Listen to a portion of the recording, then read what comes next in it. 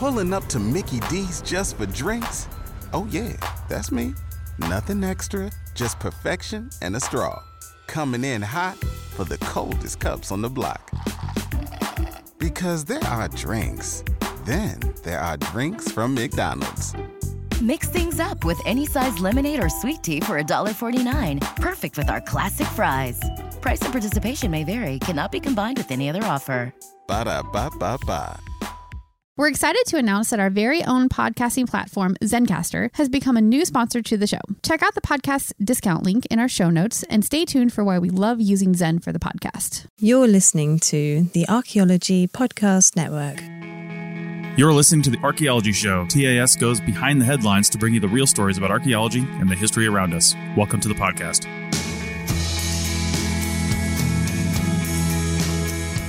Hello and welcome to The Archaeology Show and Historical Yarns crossover episode. This is officially episode 103 of TAS. I'm Chris Webster. And I'm Rachel Roden. On today's show, we talk about new evidence for Neolithic textiles found in Scotland. Let's dig a little deeper.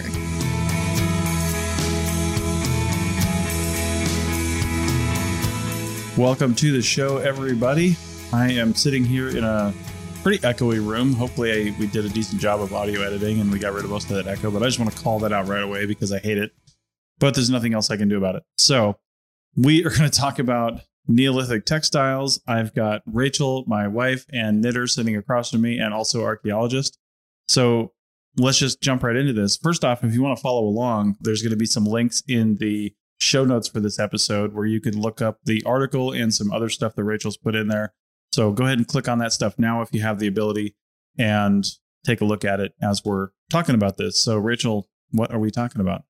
Yeah, so this article, it caught my attention over the summer, actually. It was in Current Archaeology, issue 365, and it is about rare evidence of Neolithic textiles that were found on Orkney Islands at the Ness of Brodgar. I'm saying that all kinds of wrong. I know I am. But the Ness of Brodgar, that sounds like a warrior of some sort. Can you say it with like a Scottish brogue? I cannot. I can't. I'm not going to do that. Okay. Yeah. Anyway, they found Neolithic textile evidence there.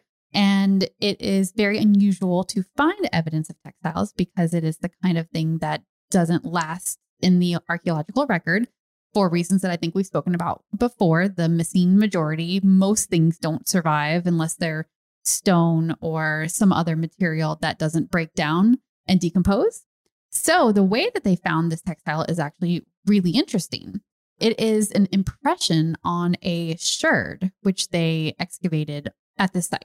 So it really captured my imagination because you sort of have to find evidence of these things wherever you can find them, because there isn't going to be an actual piece of fabric that is somewhere around 4,000 years or more older. So that is the gist of it.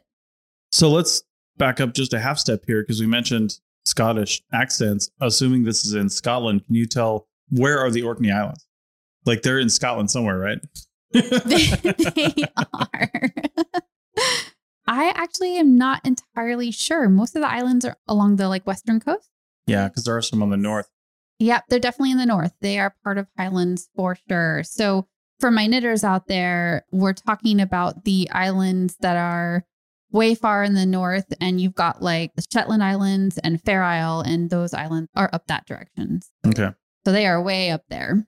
So let's go back to the fabric then. So this was found impressed on, or I guess impressioned into ceramics. Now, we've worked in the southeastern United States quite a bit, and fabric impressed pottery is a way to basically put a design on pottery. Does the article mention whether or not they think this might have been an intentional design element for the pottery, or it just so happened some pottery fell onto some fabric and got burned into there or something like that? Yeah, there is a little speculation on that. They don't know for sure how it got on there, but it's not decoration because it's a small piece and they didn't find it on any other pottery. So it seems to have happened by accident, or at least that's the assumption you can make if you don't find any other examples of it.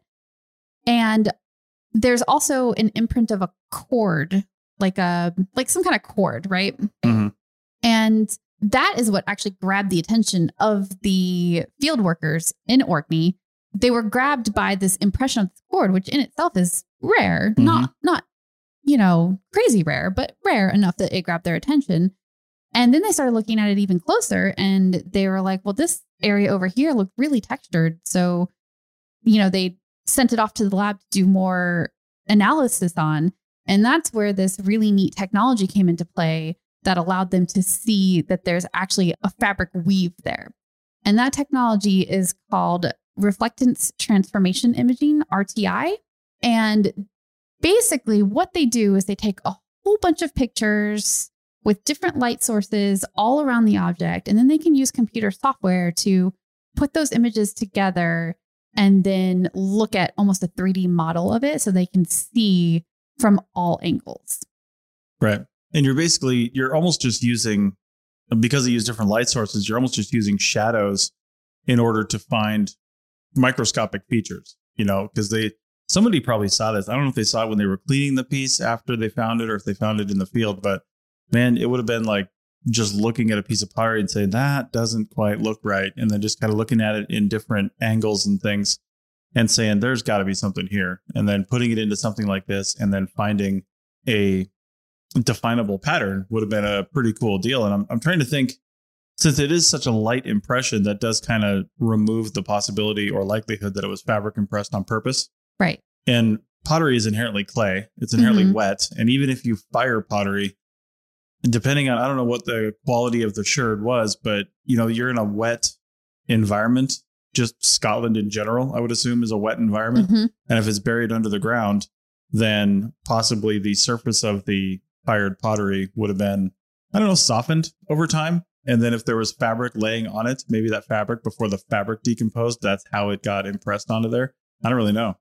From what they're saying, they do believe that the impression happened before the pot was fired, before it was hardened. Yeah. And they're making an assumption here. And I am not a huge fan of making assumptions and assigning reasons to things when you can't really have an idea. But the assumption that they're making is that it's the fabric that the potter was wearing and it sort of dragged along the inside of the pot while he or she was making the pot, and it left this impression. I don't hate that idea, but I think that there are other ways that it could have happened as well.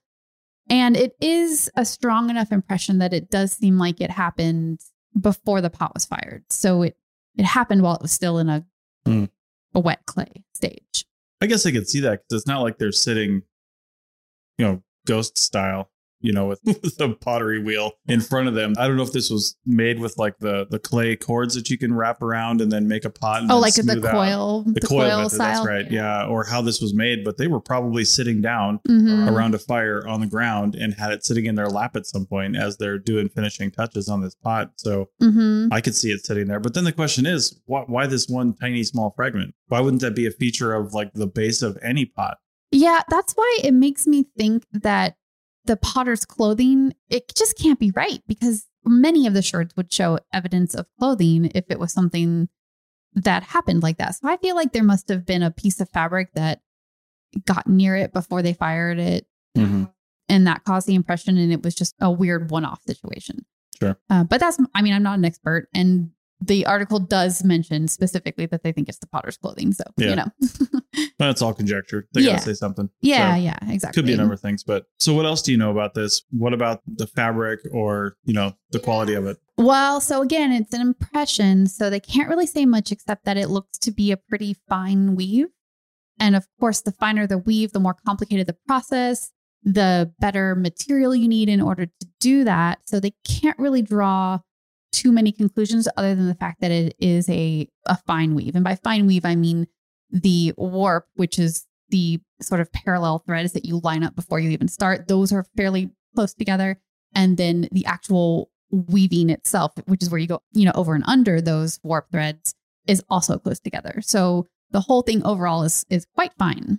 And then I did do a little bit more research just to kind of figure out like what the state of plant and animal fabric processing was at this time. And there is some evidence that Neolithic Scottish people processed flax, and you see carbonized flax seeds And that's how you know that they were doing something with flax. Now, we don't know what they were doing. They could have just been turning it into thread to sew animal skins together or fabric, depending on how far along they were in the fabric creation process.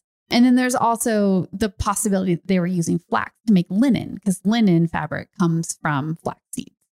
So there's not a whole lot of evidence. Again, that whole missing majority thing comes into play because we just don't know exactly what their fabric processing was. And then my favorite part of all this, and this is for knitters specifically, or wool knitters anyway, is if this fabric impression on this shirt is made of wool, then that means that they were herding sheep way earlier than we ever thought they were. Now, there's no evidence of that, and there can't be evidence of it. We just can't know what type of fabric that it was. But if we ever do get evidence of the fact that sheep were being herded this early, then it very well could have been wool, which would be a very, very early example of wool fabric. So I think that's really cool too. That makes me think, obviously, if you're herding sheep, you've domesticated sheep. But I like to think of an undomesticated wild sheep. Like, what does that look like? That's actually really funny that you say that, because I was trying to figure that out too. I'm like, well, what does that look like? Can you even turn their wool into something? I don't know. And I did read, and I'll have to put the link in the show notes, I'll track it down. But I did read that the sheep, before they really were, herded and bred for their wool, they were more like deer. The pelts were more like deer pelts. So it's really short and not exactly conducive to spinning. But that makes sense. Yeah, I don't know how, it's kind of crazy to even think how they got to the point where they figured out that they could breed certain sheep to get better wool. Mm-hmm. Maybe it was from different islands. And then when trade started happening between the islands and the mainland, they got better breeds for wool. But anyway, the natural sheep in that area were not exactly great for wool. Yeah. Yeah. Crazy wild sheep running around. Also flax seeds, just as an aside, I've probably seen tens of thousands of flax seeds in my life. Like most people, you see them in smoothies and, like other stuff. Mm-hmm. I've never seen a flax tree. Like, what the heck does a flax tree or bush look like? I literally have no idea. I think it's fake news. They're just seeds. Yeah. Well, the even crazier thing to think about is, how do you take a seed and turn it into thread?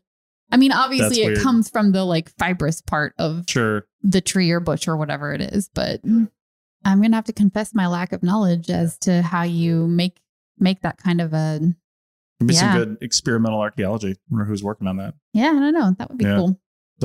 So what about other stuff that was found on this site that might lend some clues to what the function of the garment would have been, or I don't know, something like that? What else did they find in association with all these things?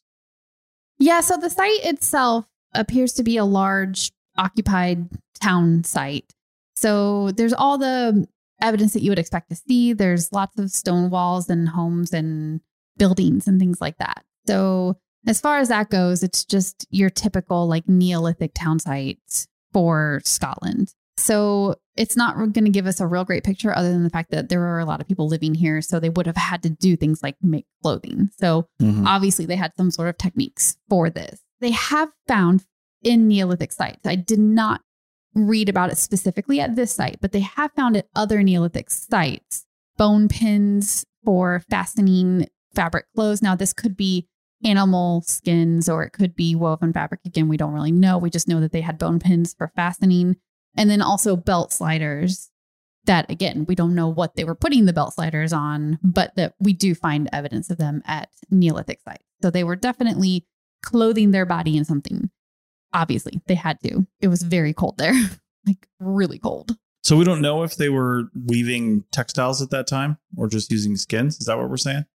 Yeah, but this sherd and another sherd in particular, those are really the only evidence of woven fabric in this area in this time period.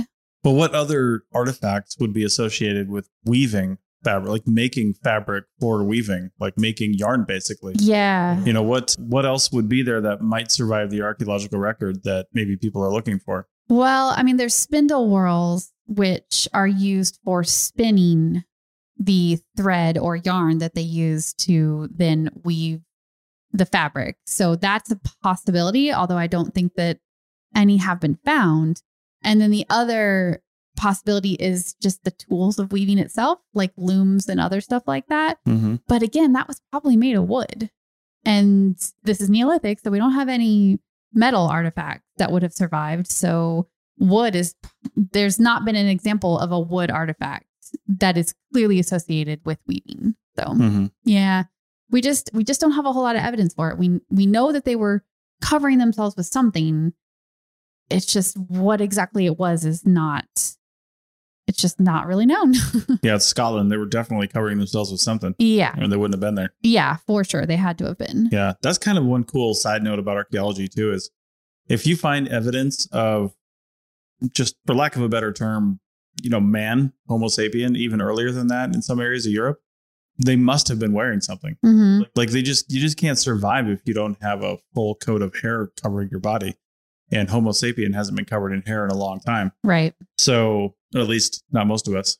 And some people are still covered in quite a bit of hair. You can probably survive in Scotland. Not you. But not me. So I definitely need clothing.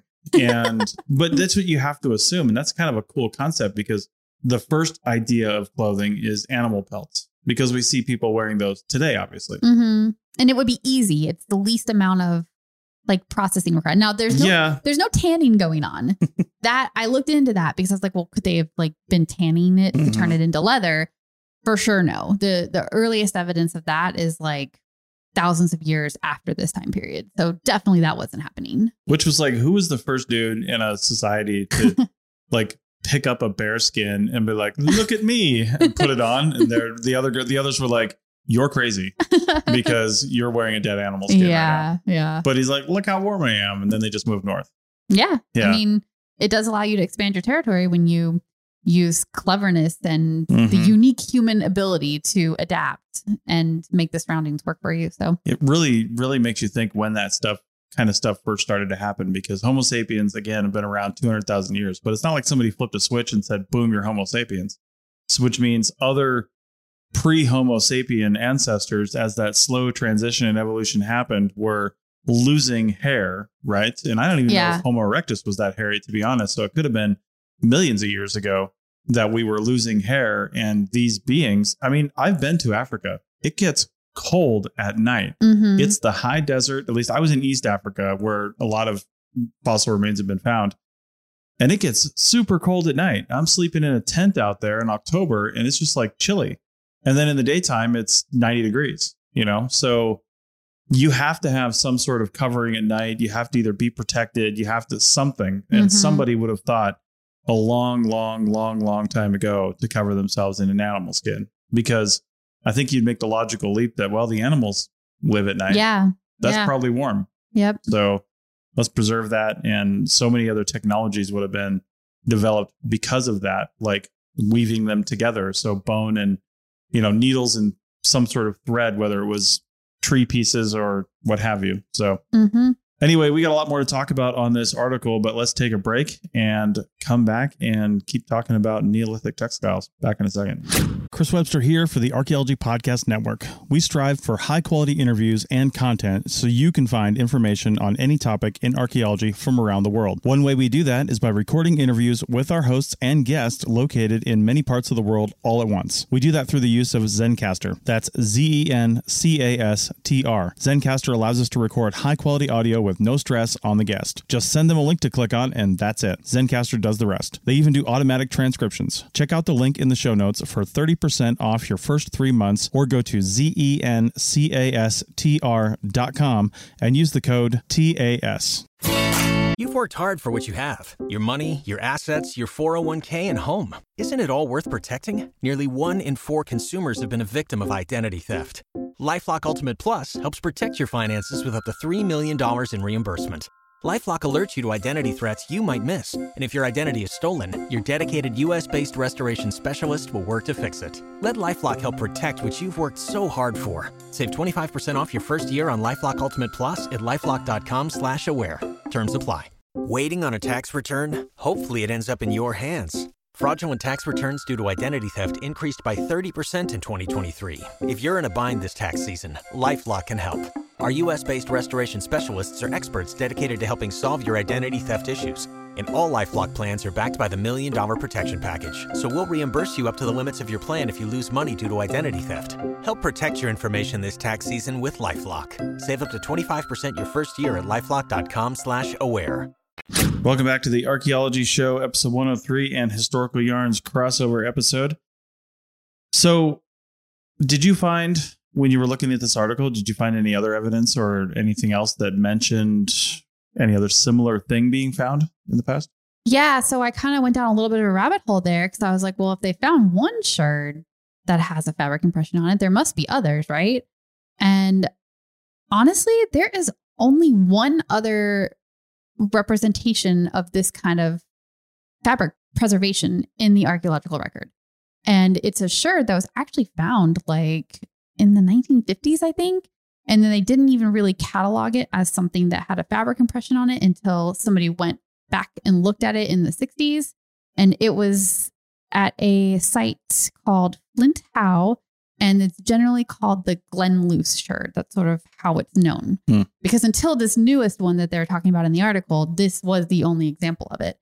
And it's actually quite a bit different from the one that they reported on just this past summer. The Glen Luce sherd is different because it's a much coarser weave, which is interesting because you would expect that early textile would be much coarser weaves because things getting finer and finer represents refinement of the technology. And that's why the fabric gets thinner and finer and better.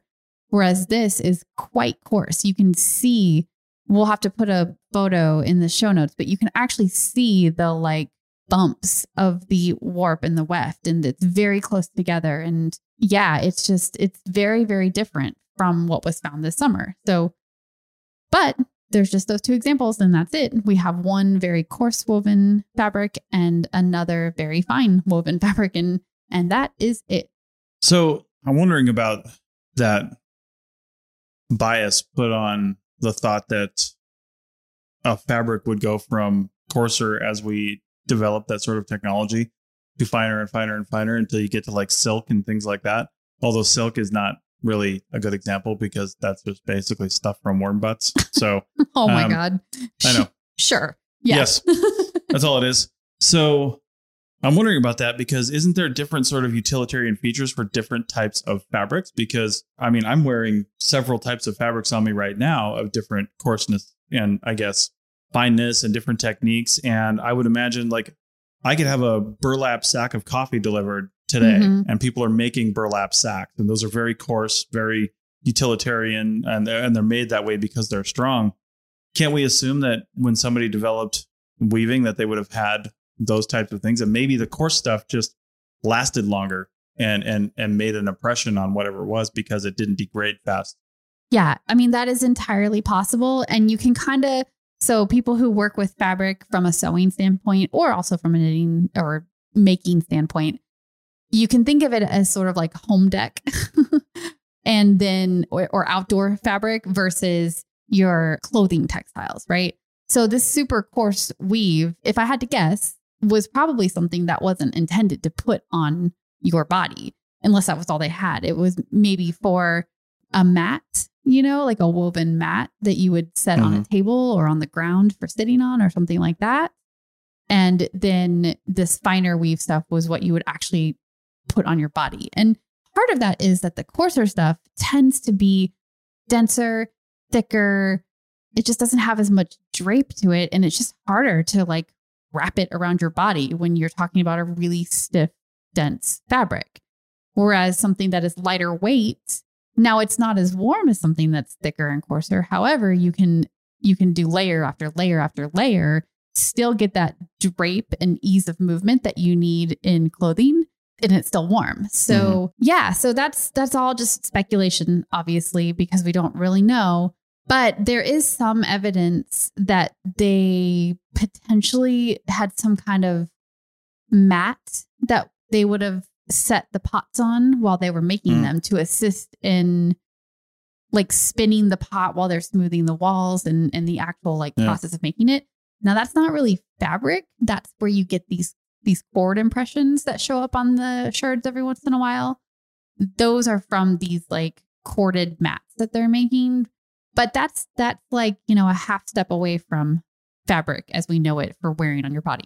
So, yeah. And I guess this is where the concept of landscape archaeology can come in and help eliminate some things. Because in archaeology, when we're trying to figure out, oh, what was this used for? What was that used for? What's going on here? A lot of times, we can come up with all kinds of guesses, but landing on the right thing is really hard. mm-hmm. But it's easier to eliminate the things that are wrong, right? Because there are a million things with which something could have been used for, done, created, whatever the case may be, but only one or two of them is right. So if we can eliminate 900,995 of them, then we can really focus on the last few things. So thinking about this, it's like, well, let's look at core samples and other fields and find out, well, what kind of materials did they even have available to them at this time period? So what could have been made? Mm-hmm. If there's no evidence that they domesticated sheep, if there's no evidence that, XYZ, this happened, or they had these kinds of trees, all they had were flax seeds. Well, what can you make from flax seeds? That kind of stuff. What are other people making from those sorts of things? If there's no evidence that they did some of that, but that they did some of this, then you've just eliminated a huge section of possibilities. Mm-hmm. And then looking at even trees and other animals and what else was found on these typical Neolithic sites.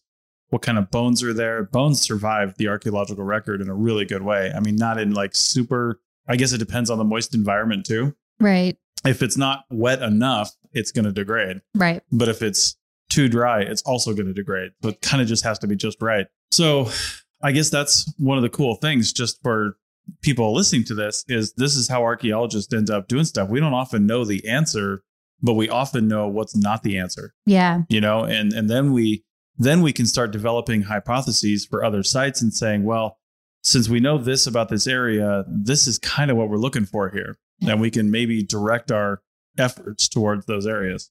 And I think that is what makes these two sherds, the old one and the newer one that they just found, so exciting, because archaeologists in the past have made some assumptions knowing what the environment is like.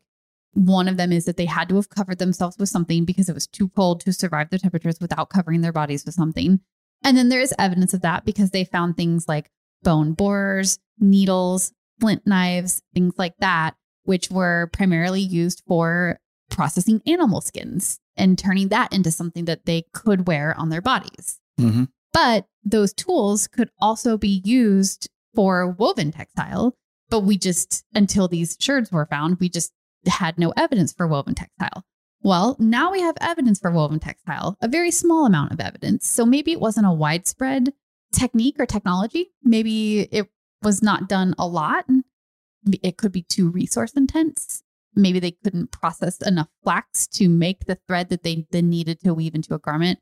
It's entirely possible it was something that only like the super wealthy heads of a clan or a town would have. I don't know. But we do have the evidence for it. So now we have to just sort of search the archaeological record for more evidence so that we can get a clearer picture of what they were making and how they were making it. All we know right now is that they were doing it. Yeah. And I guess my caution on that is I always make the assumption when I find something that I have found an example of a very common item, Mm-hmm. because so few things survive the archaeological record. And it would be like the example of, pretty much anywhere in this world, you can find a plastic shopping bag hung on a tree. We've been out in the middle of the desert in Nevada and you see like a plastic shopping bag that's just like, balloons. This plastic shopping bag is just sitting there, but you're probably not going to find like a Gucci handbag sitting in a bush, right? There's way fewer of those. So when you're looking at this textile impression on a sherd, if it's not found everywhere, then it was a rare thing, right? And that's what they even say, it's a rare find.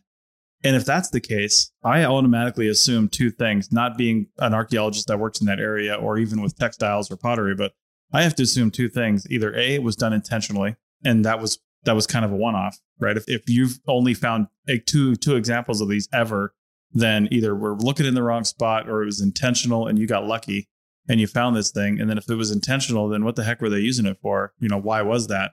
Because if it was an accidental thing, if they were setting a pot on a piece of clothing or rubbed across, why would that happen all the time?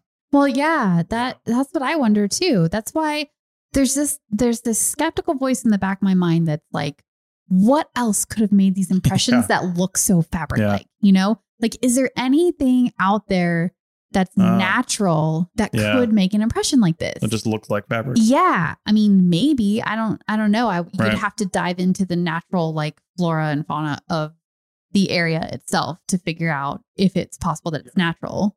I would assume the experts who study this stuff would be able to determine that. But sometimes people's scientific excitement carry them away. Well, our brains are natural pattern recognition machines. And so we will look for patterns. But the problem is those patterns exemplify our natural biases towards our own environment, right? We don't know what it was like to live 5,000 years ago in Scotland. Right. I mean, I'm sure there was a lot of scotch. They were laying around. I don't know what was happening. Bagpipes in the distance. I don't know what's happening. Oh, boy. But I mean, I'd go back and live that life if that was a thing, but I don't think it was that easy. So we put those biases on. We see a shape, we see a design, and we immediately say fabric. Right. I mean, you're right. Maybe that wasn't fabric. Maybe it was something else. Who knows? So, well, anyway, let's take one more break and then we'll come back and talk about where does somebody go from here? Where do you go from here if you want to find more stuff like this? What are some of the clues that have been put together? Because that's what archaeology is. It's clues putting together a puzzle that you'll never finish. Back in a minute. You've worked hard for what you have. Your money, your assets, your 401k, and home. Isn't it all worth protecting? Nearly 1 in 4 consumers have been a victim of identity theft. LifeLock Ultimate Plus helps protect your finances with up to $3 million in reimbursement. LifeLock alerts you to identity threats you might miss. And if your identity is stolen, your dedicated U.S.-based restoration specialist will work to fix it. Let LifeLock help protect what you've worked so hard for. Save 25% off your first year on LifeLock Ultimate Plus at LifeLock.com/aware. Terms apply.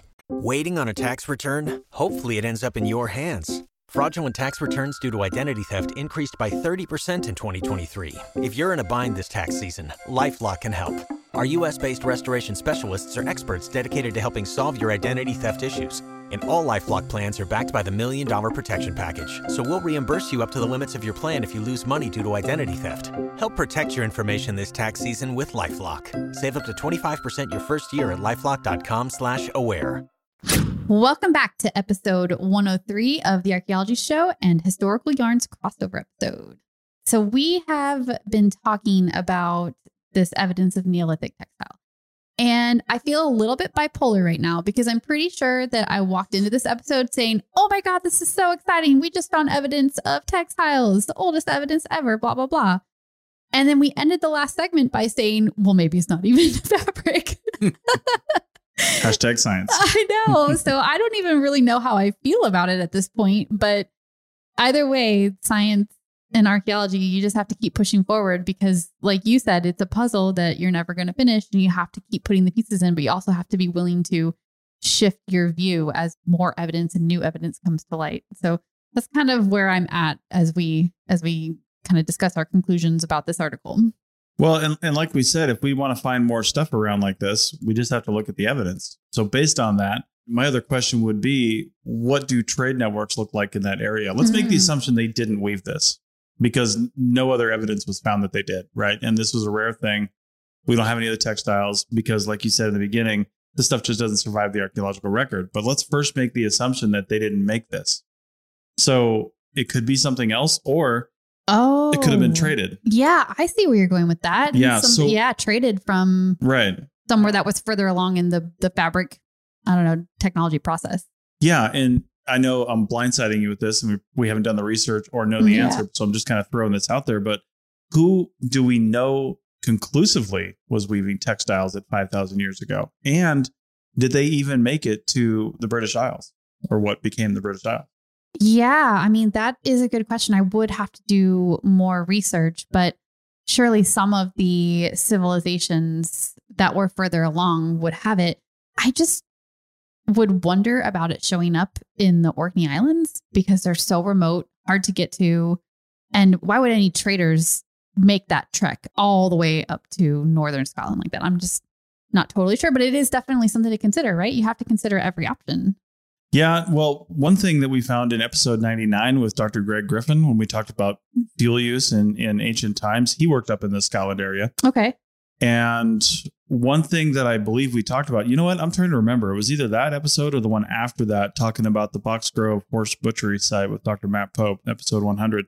In one of those two, because they both worked in the UK, what's now the UK, right? But one thing that was brought up is in this time period, and definitely at 5,000 years ago, you could walk to the British Isles from France. Oh, true. So it's not like seafaring was even a necessary skill, right? Which opens it up to a lot more possibilities. That is a very good point. I don't know if the islands were the islands at that time, or if there was a connection to the mainland. It's entirely possible that there was. I don't know the geology. So what does it look like between the Orkney Islands and the mainland? How deep is that? How stretched out is that? So anyway, so that's the kind of things we got to think about is what was going on at the time elsewhere in the world. Yeah. And then could we match up this style, if it even is enough of a piece to call it a style? Could we match that up to something that was found, in northern France at the time, or even southern UK or something like that? Where else could this have come from? And, the thing we might be answering is that's just one more thing we're going to say no to. Maybe. Maybe. One more thing we check off the list and says this is not a possibility. Yeah. But it has to be looked at. Yeah. That kind of sends my mind spiraling as to how you would go about doing something like that. And really the best way, which is hard, is to just get more examples of this kind of fabric in the archaeological record. And I think that the way to do that actually could be a thing, because they use this RTI technique to find this fabric impression on the sherd. Now, finding Neolithic sherds in Scotland is not uncommon. Many, many sites have sherds on them. And if they were excavated long ago, then they wouldn't have had this technique performed on them. So this could be a good grad school project for somebody. And along those lines, that brings up something that happens all the time in archaeology, where you're working on a grad school project and you're looking at an old collection. That was my grad school project. Yeah. I did not excavate anything. I worked on a site that was excavated in 1976, I think. I think it was 76 because I was 1 year old. And the person who did the excavation, it was a big reservoir project, and there just wasn't time to write all these up. And so she took all the notes, meticulous field notes, and put everything in 40 plus boxes in the Georgia site files. And that's where I found this collection and then wrote it up. But the thought that people go in and review older collections and then find stuff, they either find something that was miscatalogued or they use a new technology on something old. So the fact that they had to use this RTI technology to find that impression, they wouldn't have just done that to all the sherds. I would assume that'd be expensive. So somebody noticed something on this sherd that gave them pause. Yeah. And they're like, we need to look at this further. And then they brought out their little 10X in the field and they're like, oh my God, there's something here. So then they wrote a grant and got this RTI thing probably. But did they do that to every sherd? Of course not. Right. And how many other sherds that have been found on sites that weren't looked at that closely, or maybe were found at the beginning or end of the day in a end of season, beginning of season time frame when the light wasn't so good. There just wasn't the right time of day. I mean, how many other examples of this do we already have sitting in museums and boxes? Yeah, I mean, it's entirely possible. And not only in museums and boxes, but in, Joe Shepherd herders family home, because, people find this kind of stuff on their land all the time and they just have boxes of it. At least they do in the US. I would assume it's the same situation in the UK. You find something, you throw it in a box, and then it's your, box of pretties for when people come over. I don't know if they feel that way. It'd be interesting to see how farmers in the UK feel, because in the United States on private land, it's yours. It doesn't matter where it was found or how it was found. If it's on private land, you own it. But in the UK, it's owned by the crown. Oh, even if it's on your property. True. So if you dig up some sort of, Neolithic treasure, it's not yours. It's not yours, right? Technically. But that being said, farmers are farmers. Who wants a pot, like a piece of a pot, or that's not something that the crown is going to beat down their door to take. I don't know if they need money.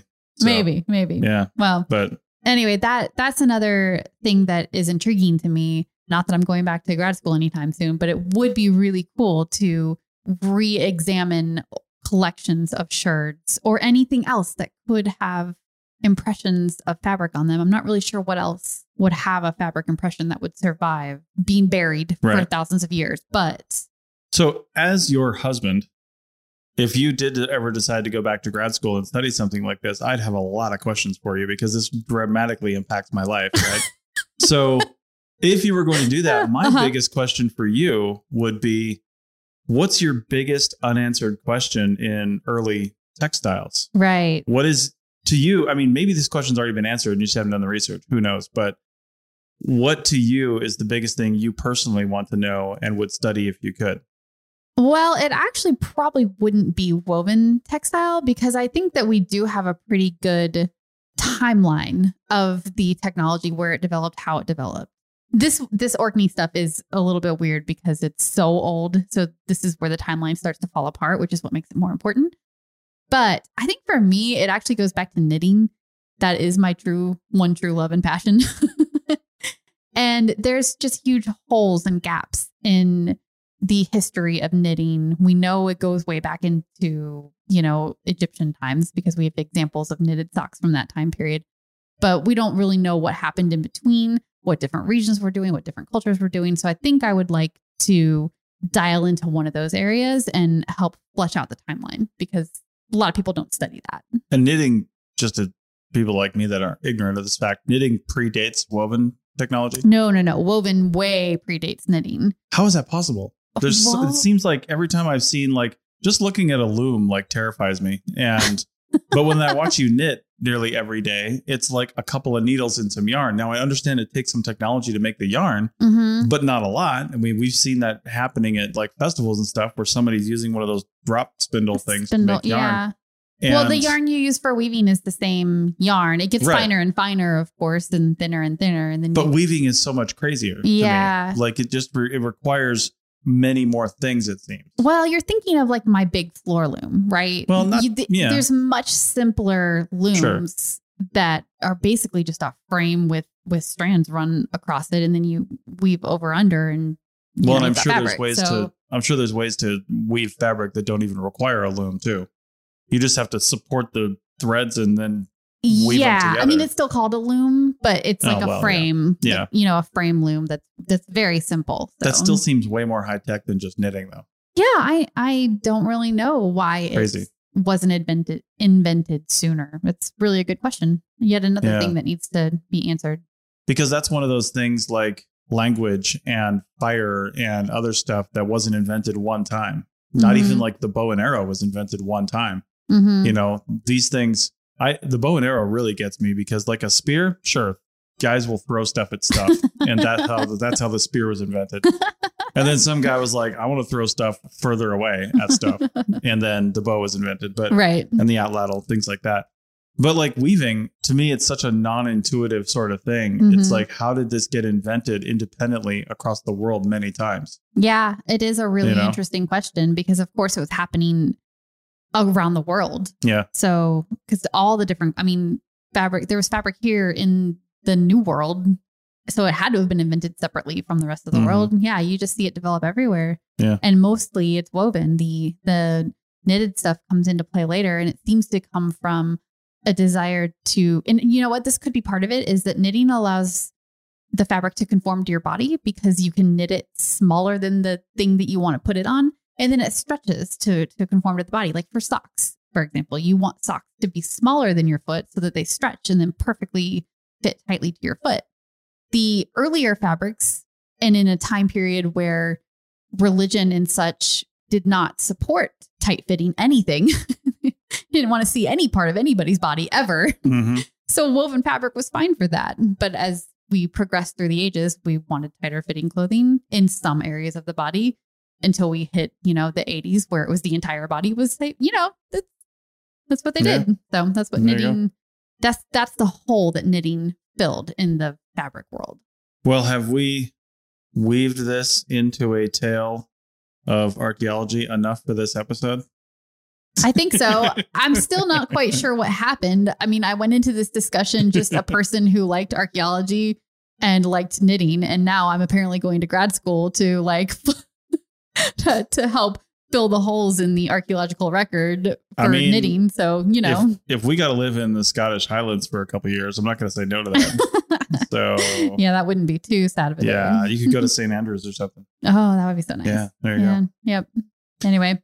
All right. Well, on that note, I think we'll call this episode. So check out the show notes. Like I said, arcpodnet.com/archaeology/103.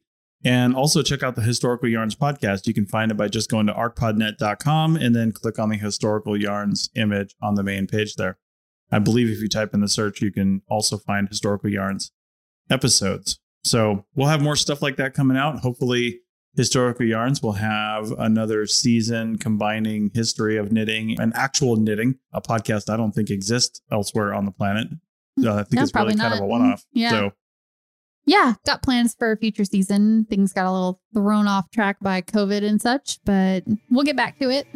Okay. Well, thanks for that. And then again, if you have any other ideas on stuff that we could talk about related to this or questions that you've got, maybe we can do some research, find some articles, bring some guests on, and talk about those topics. So Send us your questions. That would be amazing. Yeah.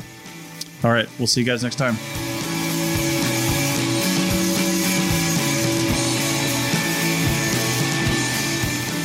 Thanks for listening to The Archaeology Show. Feel free to comment and view the show notes on the website at www.arcpodnet.com. Find us on Facebook, Instagram, and Twitter at ArcPodNet. You can also find us on the Lyceum app, a podcast app just for educational podcasts.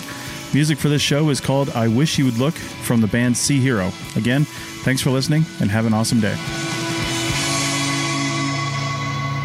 This episode was produced by Chris Webster from his RV Traveling America, Tristan Boyle in Scotland, and the Archaeology Podcast Network, and was edited by Rachel Roden. This has been a presentation of the Archaeology Podcast Network. Visit us on the web for show notes and other podcasts at www.arcpodnet.com. Contact us at chris@archaeologypodcastnetwork.com. Thanks again for listening to this episode and for supporting the Archaeology Podcast Network. If you want these shows to keep going, consider becoming a member for just $7.99 US a month. That's cheaper than a venti quad eggnog latte. Go to arcpodnet.com/members for more info. You've worked hard for what you have. Your money, your assets, your 401k, and home. Isn't it all worth protecting? Nearly 1 in 4 consumers have been a victim of identity theft. LifeLock Ultimate Plus helps protect your finances with up to $3 million in reimbursement. LifeLock alerts you to identity threats you might miss. And if your identity is stolen, your dedicated U.S.-based restoration specialist will work to fix it. Let LifeLock help protect what you've worked so hard for. Save 25% off your first year on LifeLock Ultimate Plus at LifeLock.com/aware. Terms apply.